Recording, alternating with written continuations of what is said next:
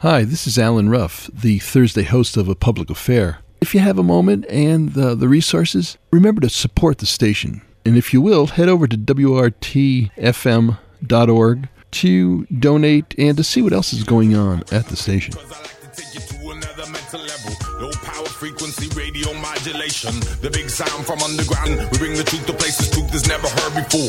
We bring the sound communication of our tribal war. Dark vision fly by helicopters in the night. Attempt triangulation of our station in the fight.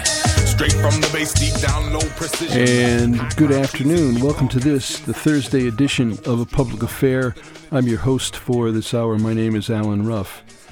In an exception to our normal routine, today's program has been pre-recorded, so we will not be taking callers during the hour. In late December, President Biden signed a bill passed by Congress with bipartisan overwhelming support mid-month that cleared the way for an $858 billion Pentagon spending in nuclear weapons work at the Department of Energy for the coming year, 2023, this year. We're going to be talking about that today, that billions of dollars. With us today to discuss that funding package, its implications and ramifications, is a leading Pentagon spending and arms industry critic, William Hartung, author of the recent Tom Dispatch article entitled, "What Price Defense? America's Costly, Dysfunctional Approach to Security is Making Us Ever Less Safe." Bill Hartung is a senior research fellow at the Quincy Institute for Responsible Statecraft. He was previously the director of the Arms Security Program at the Center for International Policy and co-director of that center's Sustainable Defense Task Force. He is the author of the 2011 title Prophets of War, Lockheed Martin and the Making of the Military-Industrial Complex. His articles on security issues have appeared in, among others, the New York Times, the Washington Post, the Los Angeles Times, and The Nation. He also has been a featured expert on security issues on innumerable national and international TV, radio, and internet outlets. Bill Hartung, welcome back to WORT. It's good to see you virtually, as I said earlier. Yes. Well, great to see you and great to be here. You know, Bill, I mentioned in opening that in late December, President Biden signed that bill that cleared the way for I trip over my tongue just thinking about it, an $858 billion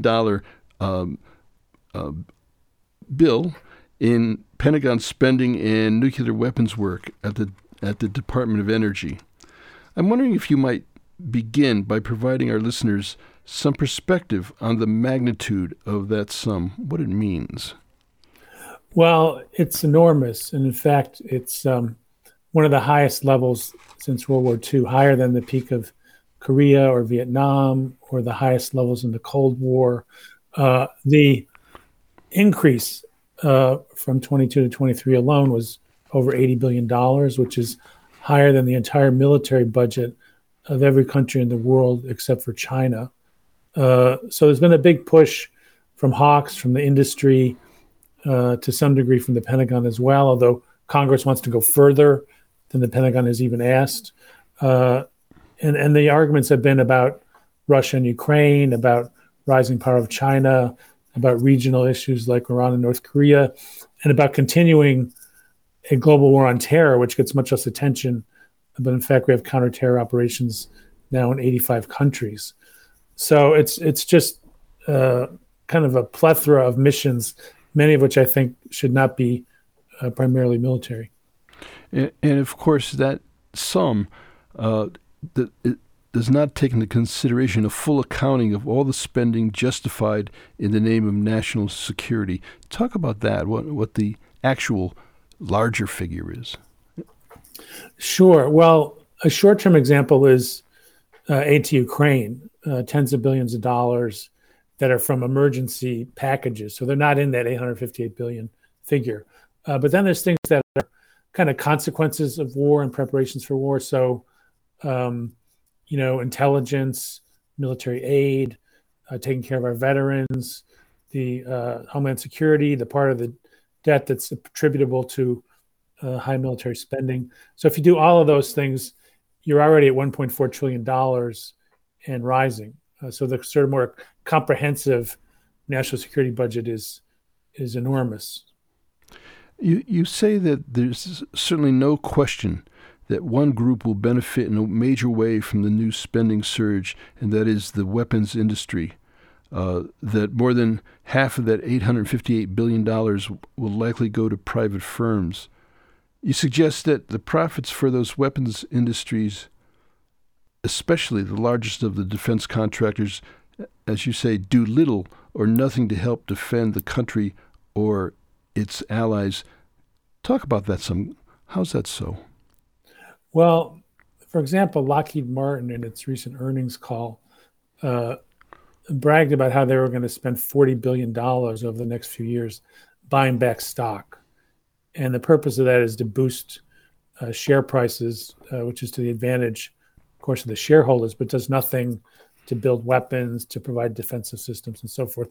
They also pay their executives handsomely. So the CEO makes over $20 million a year. They spend a lot of money on lobbying to get more money from the government, millions and millions of dollars, and on campaign contributions.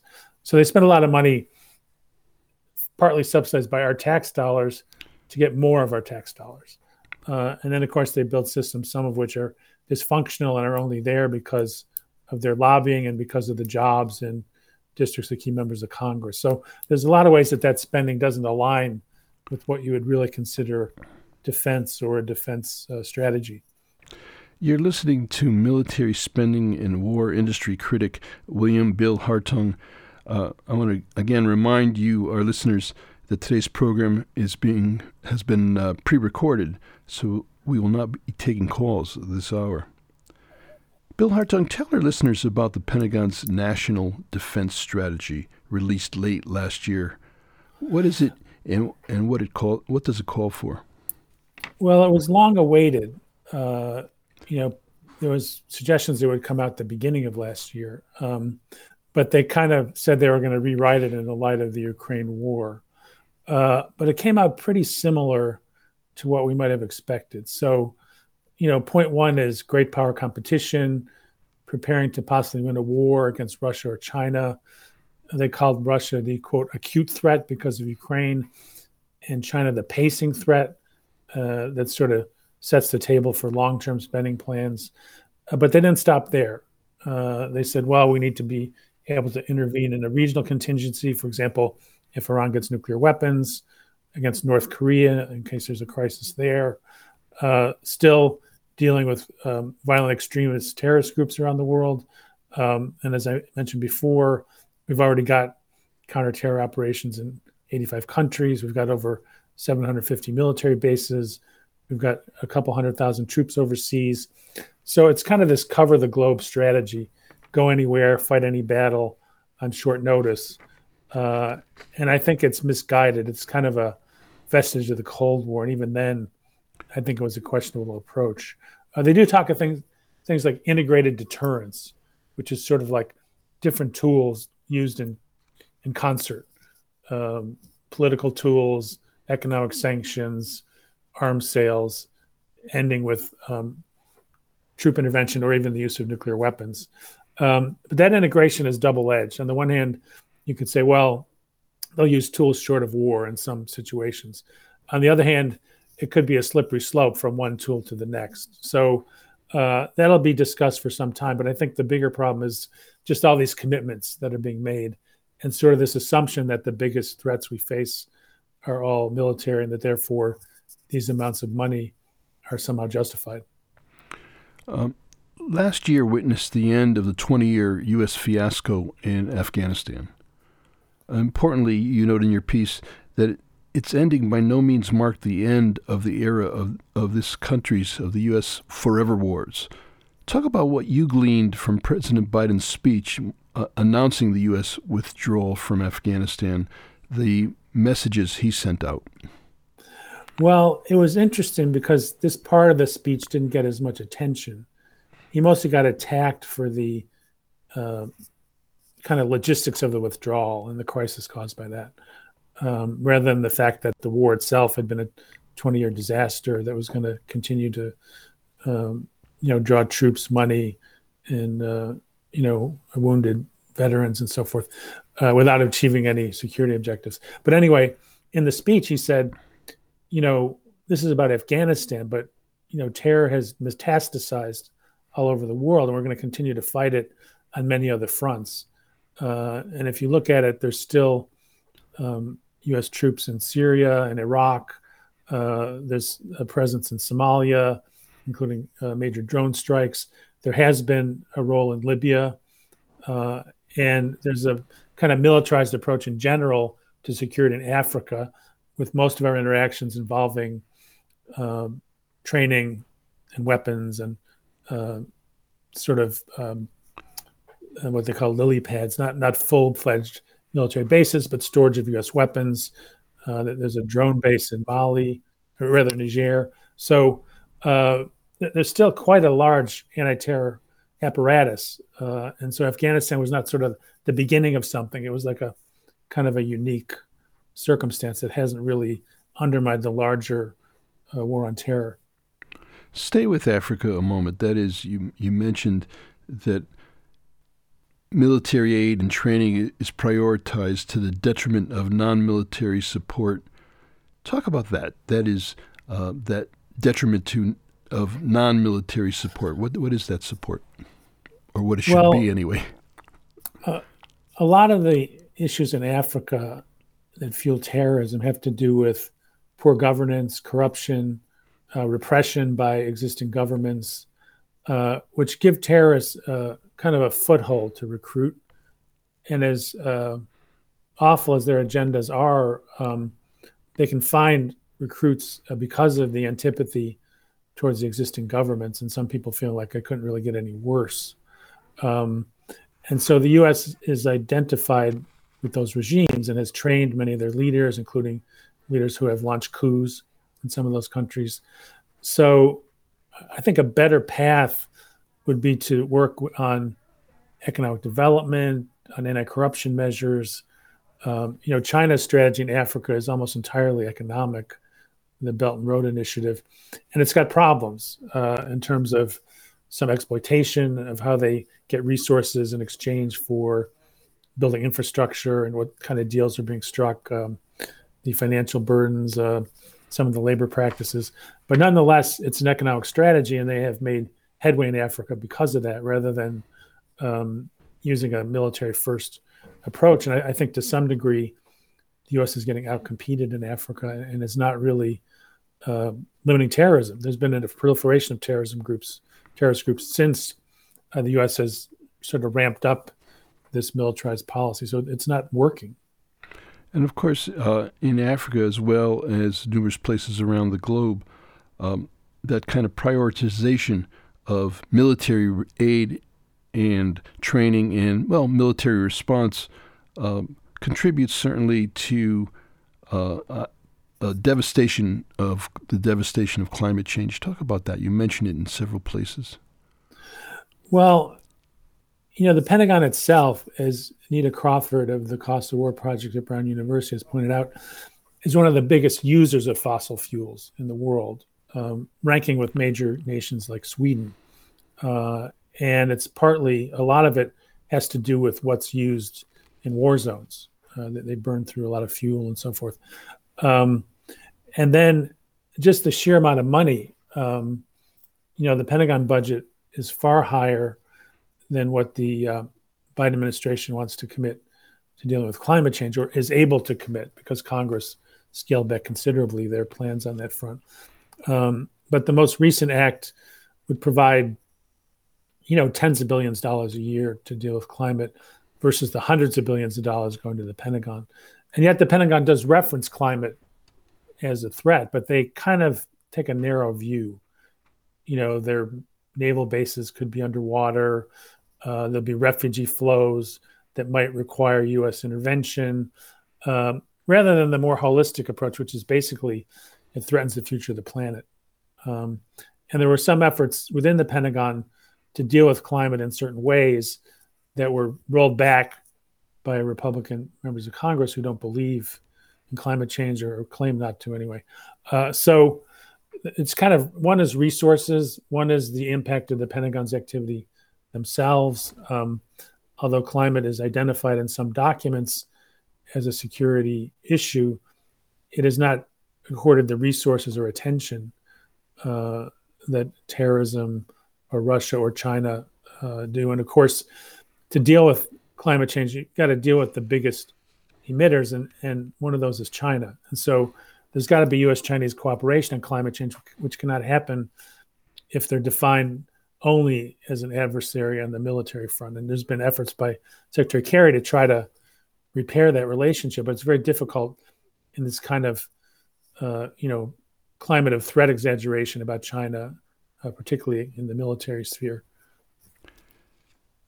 You note that the Pentagon crafted the current administration,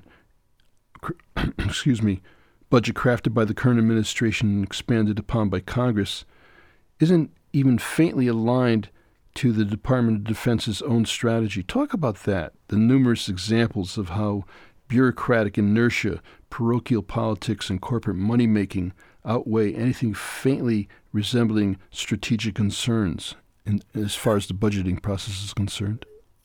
Yeah, that's an interesting aspect of all this, because even if you accepted this expansive strategy, the weapons they're buying don't really fit with it. And as you said, a lot of that's because of pork barrel politics. And for example, $13 billion aircraft carriers that can be shot down by a relatively inexpensive high-speed missiles are not a good investment for dealing with China or most other contingencies.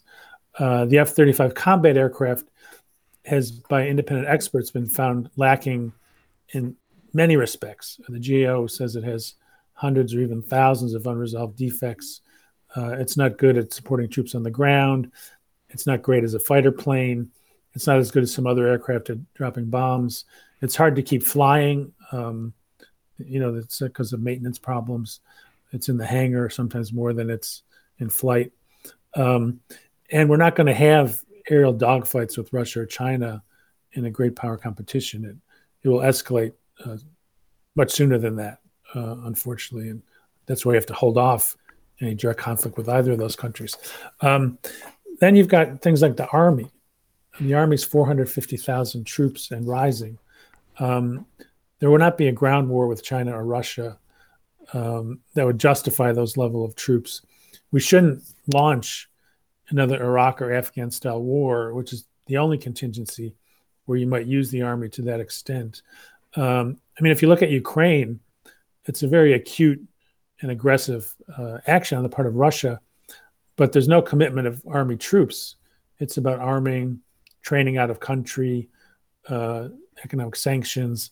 So if it's not going to happen in that context, I don't see a realistic prospect that you need an army of that size. And so a lot of these things are because some of the ships are built in the districts of members of the Armed Services and Defense Appropriations Committees. In fact, when they did the add-ons of $45 billion last year, one of the members from Maine who was pushing it in Armed Services basically bragged about the fact that he had bagged a $2 billion destroyer built in Maine as part of this effort.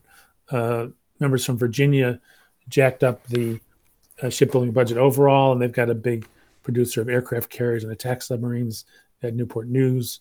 There's an F-35 caucus of dozens of members that are in that caucus because elements of it are built in their districts. They increased the number of F-35s. They also prevented the Pentagon from getting rid of things, old aircraft, old ships that they wanted so they could pursue their strategy as misguided as it is. So this pork barrel politics kind of overrides any rational alignment of spending with strategy. Of course, you've mentioned the F-35 already on a couple of occasions. It's of great interest, as you're probably aware, to some of our listeners, since the Madison Regional Airport is scheduled to become a home base of a squadron of some 20 of the warplanes. So it's people I imagine some of our listeners, certainly their ears pick up when they see F-35. So again, you're listening to Bill Hartung, Senior Research Fellow at the Quincy Institute for Responsible Statecraft, a leading voice in critique of Pentagon spending and the military-industrial complex, as it's commonly referred to. Talk about the nuclear weaponry part of the equation. Well, the Pentagon's been engaged in a 3 decades-long, $2 trillion effort to build new elements of the nuclear weapons force. New ballistic missile submarines, new bombers, new intercontinental ballistic missiles, new nuclear warheads, new kinds of nuclear weapons like a sea-launched nuclear armed cruise missile. Donald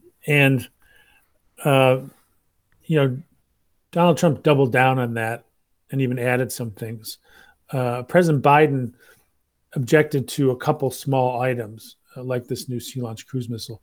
But that's only $25 million because it's an early development out of a budget of billions of dollars for nukes. So he really barely touched that buildup. And unfortunately, his nuclear posture review did not advocate no first use of nuclear weapons, as he had indicated he might, which basically means you wouldn't use nuclear weapons in a non-nuclear scenario to defend against a conventional attack on Europe or use of chemical weapons, but only if the U.S. was in danger of a nuclear attack.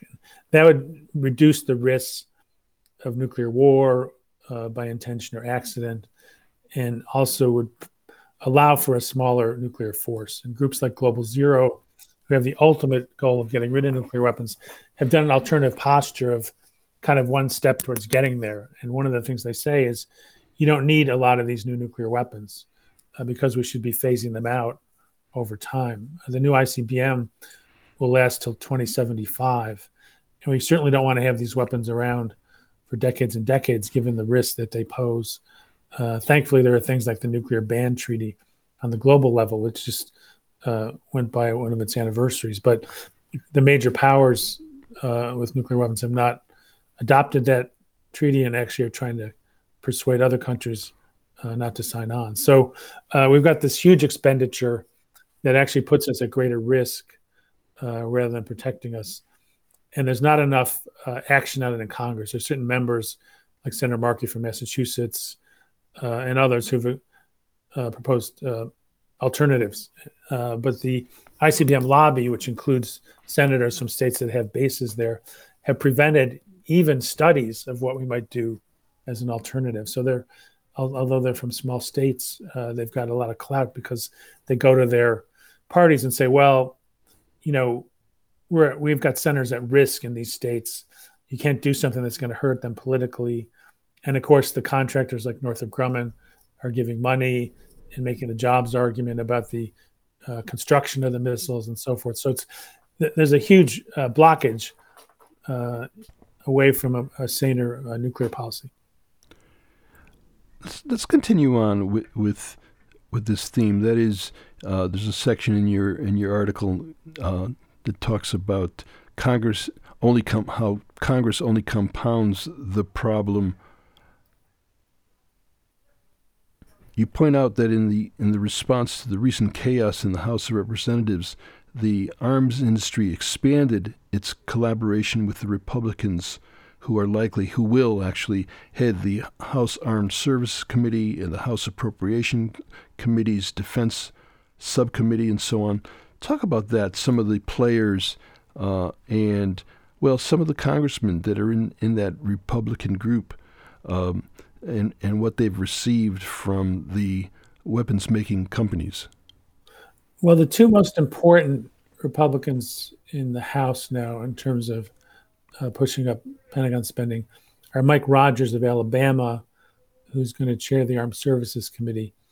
He's been a longtime advocate of huge increases in Pentagon spending. He wanted 3 to 5% every year, almost in perpetuity of increases, adjusting for inflation, which if we pursue that path, we'd be spending $1 trillion just on defense, not on the broader national security investments, within 3 to 5 years. And we're on that trajectory now because of the increases of the last year or two. So Rogers, in addition to being ideologically a hawk, has major weapons contracts in his state. Huntsville, Alabama is known as Rocket City because it builds missiles for the Army. It's involved in missile defense systems. It's got major contractors like Lockheed Martin and Boeing located there. And Rogers will certainly beef up the parts of the budget that benefit those contractors and the work they do in his state. Then you've got Ken Calvert of California, who will run the Appropriations Committee's Defense Subcommittee, which is another big player in the ultimate decision about what the Pentagon budget is going to be. And he's close to Los Angeles, which gets by itself $10 billion a year in weapons contracts. So he's also a huge booster of higher spending. And I should say, this is not determined by party. Anybody who's got power will get money from the industry. So those two, Calvert got about $360,000 in the last cycle. Rogers got over $400,000. But there were also major contributions before the Republicans took power, for example, to Adam Smith, who ran House Armed Services. However, Smith was not on board with the full agenda of the arms industry. He was critical of the new ICBM. He voted against adding more to the Pentagon budget than they had asked for. He says we should not be in the business of trying to win a war with China, another nuclear power that would lead to, that kind of war would be disastrous, but that it should be more of a deterrence posture, which would involve spending less money. So sometimes they spend this money to get access and influence, but they don't get everything they want. But in the case of Mike Rogers, they may well get everything they want, or at least he will advocate for that. Beyond campaign contributions and so on, the industry's strongest tool of influence, you say, is the infamous revolving door between government and the weapons sector. Talk about that. We've long heard about these revolving doors where people leave their military careers to sit on boards or to join military industrial corporations. Yeah, I think in some cases this may have even more influence than campaign spending.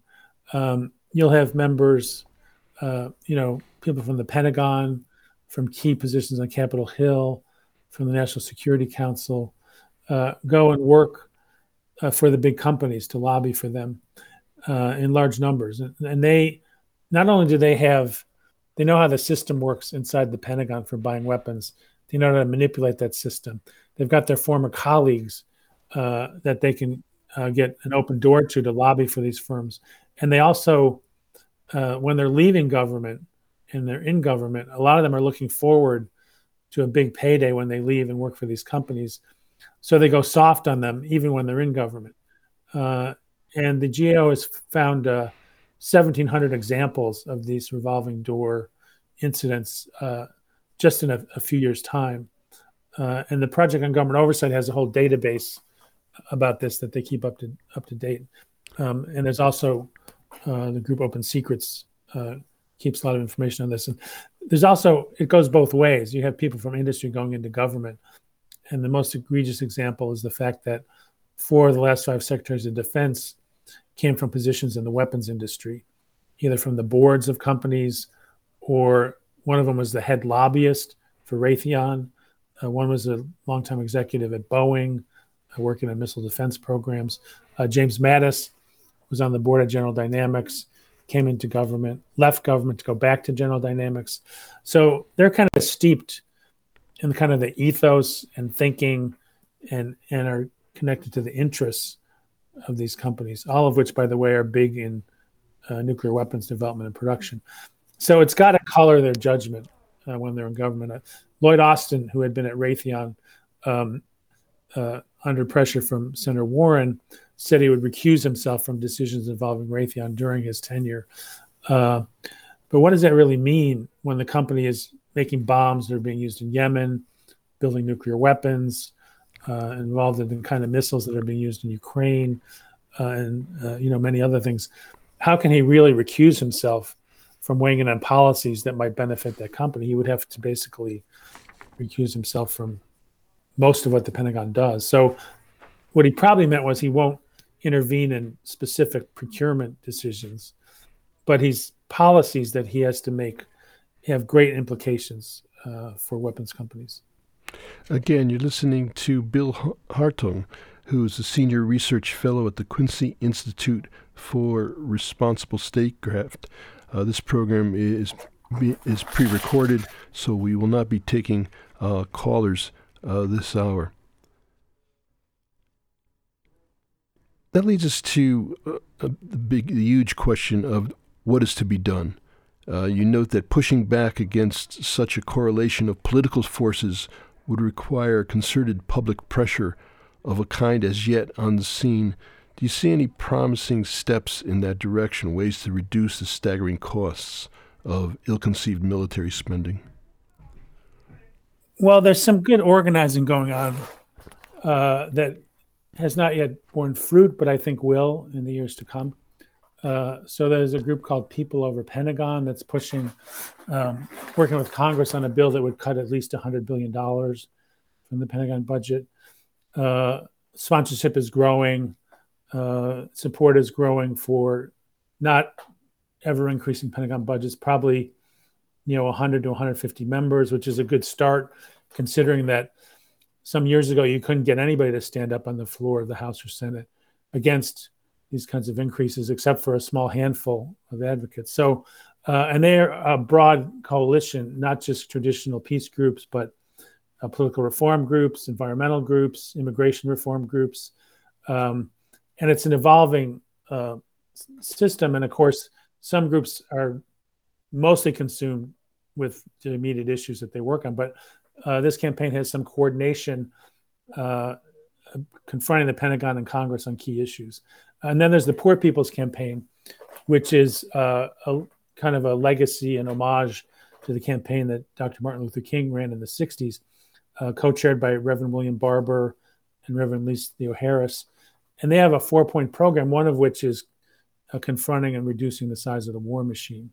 And they have representatives and chapters all over the country.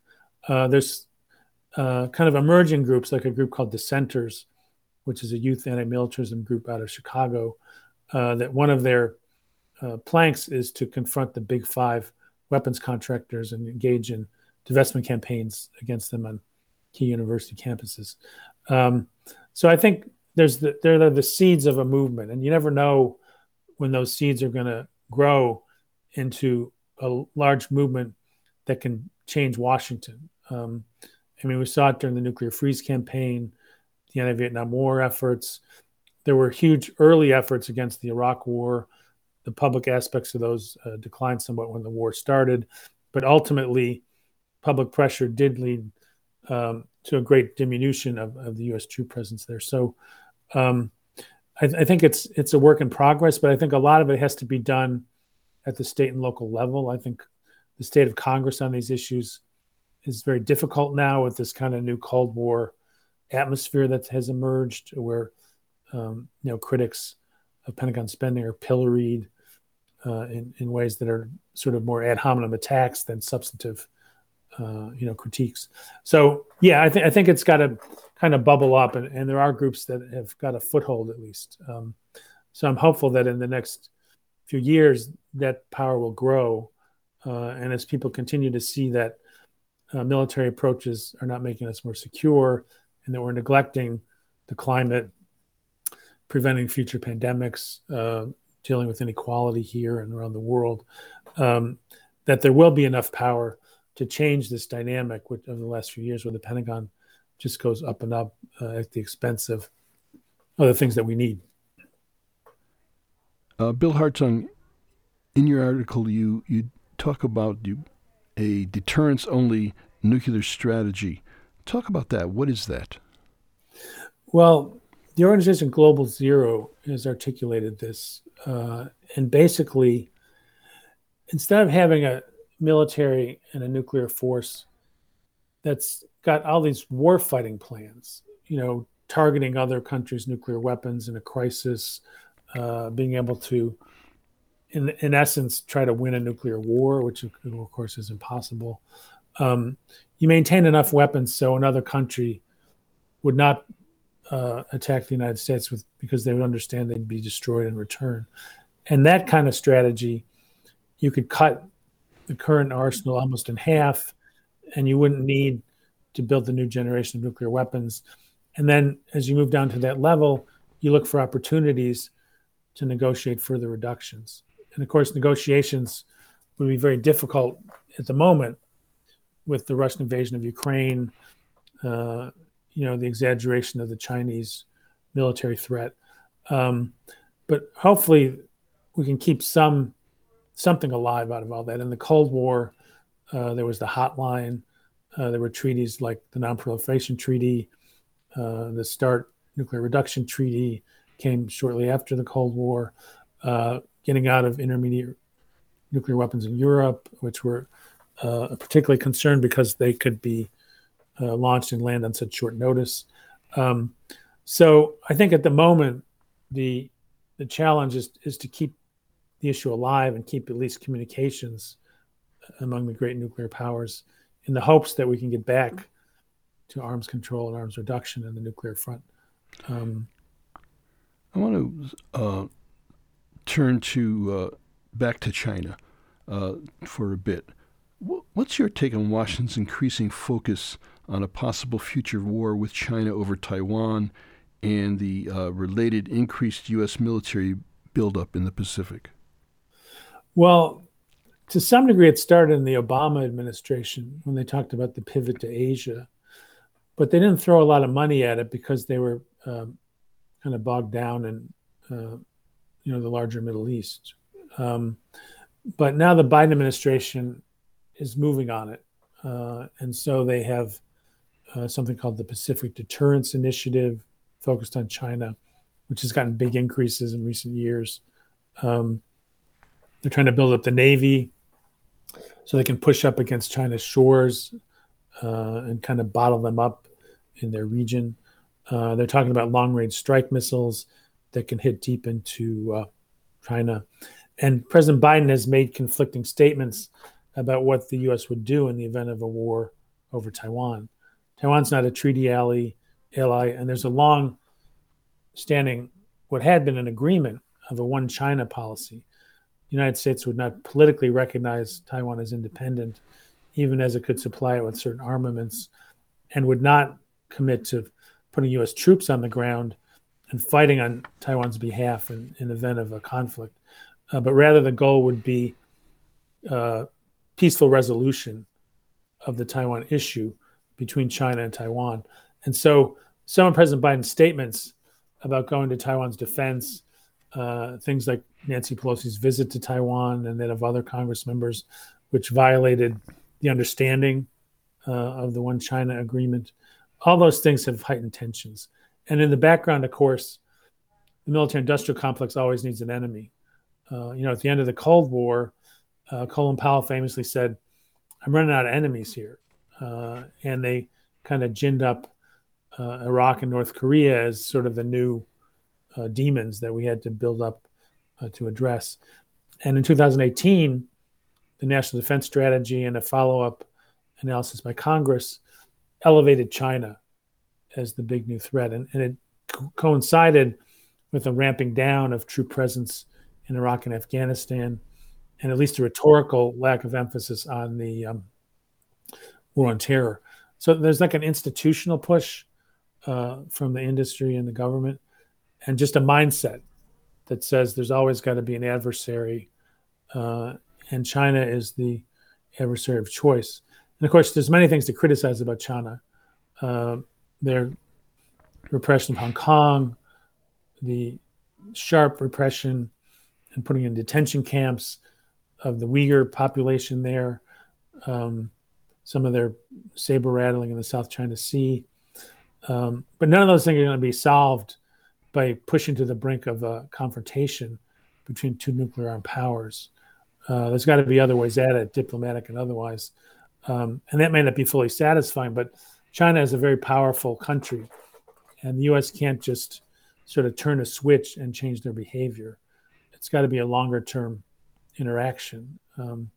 So it's a very difficult problem, but there's kind of a very large constituency in both the Democratic and Republican parties on the Hill to see China as the threat of the future, and unfortunately, to view it as primarily a military problem. In fact, China's biggest advantages have been political and economic, things like its Belt and Road Initiative and its outreach to countries in the global South and so forth. So to the extent that China is a challenge, the U.S. is playing the wrong game by putting so much stock in the military tool as opposed to others that might have more influence and also would bolster the U.S. position in the world more effectively.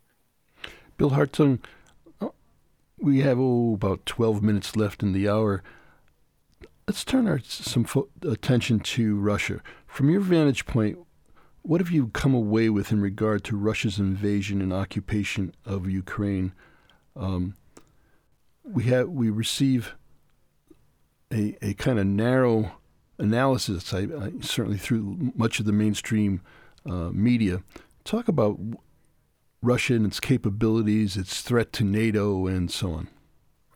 Sure. Well, any discussion of Ukraine has to start with the fact that Russia's invasion is unconscionable and the humanitarian consequences are horrific.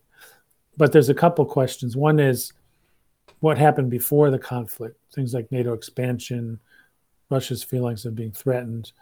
Those don't justify the invasion, but they did indicate a mishandling of relations with Russia at the end of the Cold War.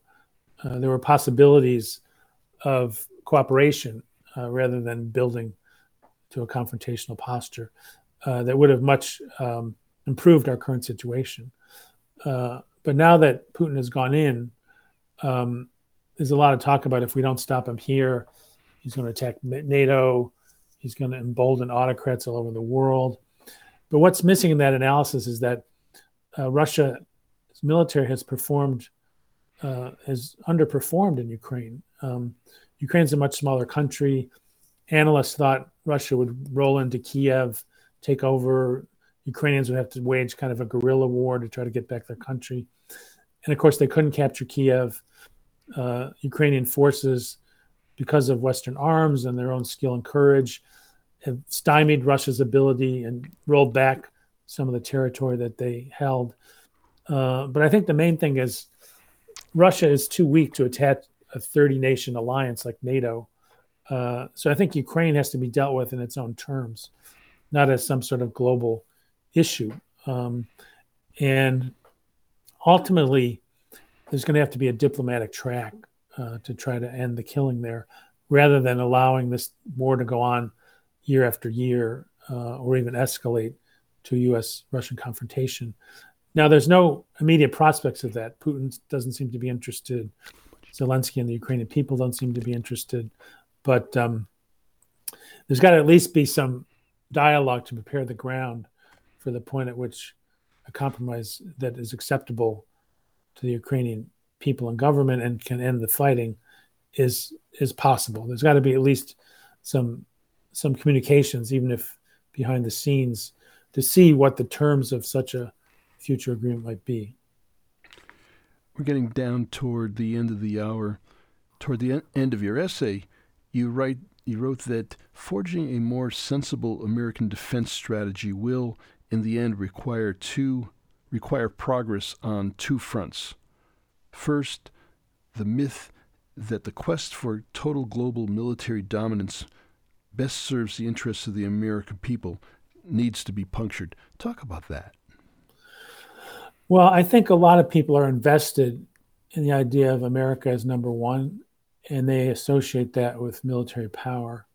But if you look at the consequences of Iraq and Afghanistan, just for starters, the Cost of War Project at Brown estimates those wars cost $8 trillion if you look at the full cost, including taking care of our veterans. And what was accomplished in Iraq initially was putting in a sectarian regime that so repressed parts of the population that when ISIS swept in, there was very low morale in the army. There was corruption, so they couldn't get them the equipment they needed. ISIS took over large parts of the country. And in addition, some of the ISIS leaders first met and trained in prisons in Iraq that the U.S. helped to sustain. So there was this huge kind of boomerang effect from that war that did not achieve the democratic Iraq that was supposed to help sweep democracy through the region, which was what advocates of the war had promised. In Afghanistan, likewise, the end of a 20-year war was the Taliban coming to power. So based on examples like that, you would think people would want to take a different approach. Perhaps the United States could be number one in environmental technology or healthcare or just education, resilience of our own economy and people. So I think there needs to be a shift of culture almost, so that we give up on this notion that more for the military is always better, always an insurance policy. You can never spend too much, when in fact, more than an insurance policy, it's been a liability in embroiling us in these kinds of counterproductive conflicts that not only hurt our people, our veterans, people of the target regions, but also the U.S. reputation in the world to do business on other important issues. And we're, again, getting close to the end of the hour, but your second front is to somehow, some way, release the stranglehold of the Pentagon and its corporate allies on the budget process. It needs to be loosened in some significant fashion. You've touched on this. We started here, but perhaps some closing remarks. Well, I think the biggest issue is to break the jobs connection. And the industry itself admits that jobs are declining in that sector, down from about 3 million in the 80s to 1 million now. They're automating, they're outsourcing. There's a lot of possibilities in investing in climate and other issues that would create many more jobs per dollar spent than in military spending. So I think as we invest in those sectors, we could loosen that stranglehold economically. And then politically, campaign finance limits, limits on the revolving door, looking at sort of the impact of their funding of think tanks that advocate for warlike policies. There's a lot to be done on the political front as well. But, I think it's got to be a multi-front struggle, because we are dealing with, quite a powerful lobby. I want to come back. Our engineer, Jade, tells me that we do have actually just a few minutes left. And I want to return to the F-35s. Since people here are actively engaged in a movement to halt the basing here in the Madison area. As a longtime monitor of the F-35 project and its manufacturer, Lockheed Martin, what might you share with our listeners regarding the current costs and the status of that project? Well, per plane, it's now costing about $127 million on average. For over its lifetime, it could cost $1.7 trillion to build and operate, about $400 billion going into the building of the planes. So it's the most expensive overall weapons program in the history of the Pentagon. You want to build 2,400 of them, which makes no sense by any standard. They're moving towards unmanned vehicles. The planes, as I said, don't perform particularly well and aren't really adapted to any place where the U.S. might get embroiled in a conflict. So I anticipate that they won't build those 2,400. I mean, we've seen this with the B-2 bomber, where they authorized 100 and only built 21, or the F-22, where they authorized 750, build 189. So it's going to be, eventually, there's going to be a turning point where they stop throwing these kinds of money at the system, I believe. So in that sense, to kind of dig in and deploying it all over the country, there should be some caution in that, because we haven't really established that it's useful or necessary. So before we embed it in communities all over the country, I think that question needs to be answered. Well, I want to thank you ever so much, Bill Hartung, and hope to have you back again. It's been, as usual, a pleasure listening to you. Bill Hartung is a senior research fellow at the Quincy Institute for Responsible Statecraft. He was previously the director of the Arms and Security Program at the Center for International Policy and co-director of the Center's Sustainable Defense Task Force. He's the author of the 2011 title Prophets of War, the groundbreaking title Prophets of War, Lockheed Martin and the Making of a Military-Industrial Complex. Again, Bill Hartung, I want to thank you ever so much, and, well, I'll have you on again. I want to thank Jade for coming in and helping out today, as usual. I want to thank you, our listeners, and well, we had no callers today, but you are listeners certainly, and I've been your host for this hour. My name is Alan Ruff, and I'll be speaking with you next week. Disregard the mainstream, media distorted. We come and listen and supported. Live and direct, we come and never pre-recorded. With information that will never be reported. Disregard the mainstream, media distorted. We come and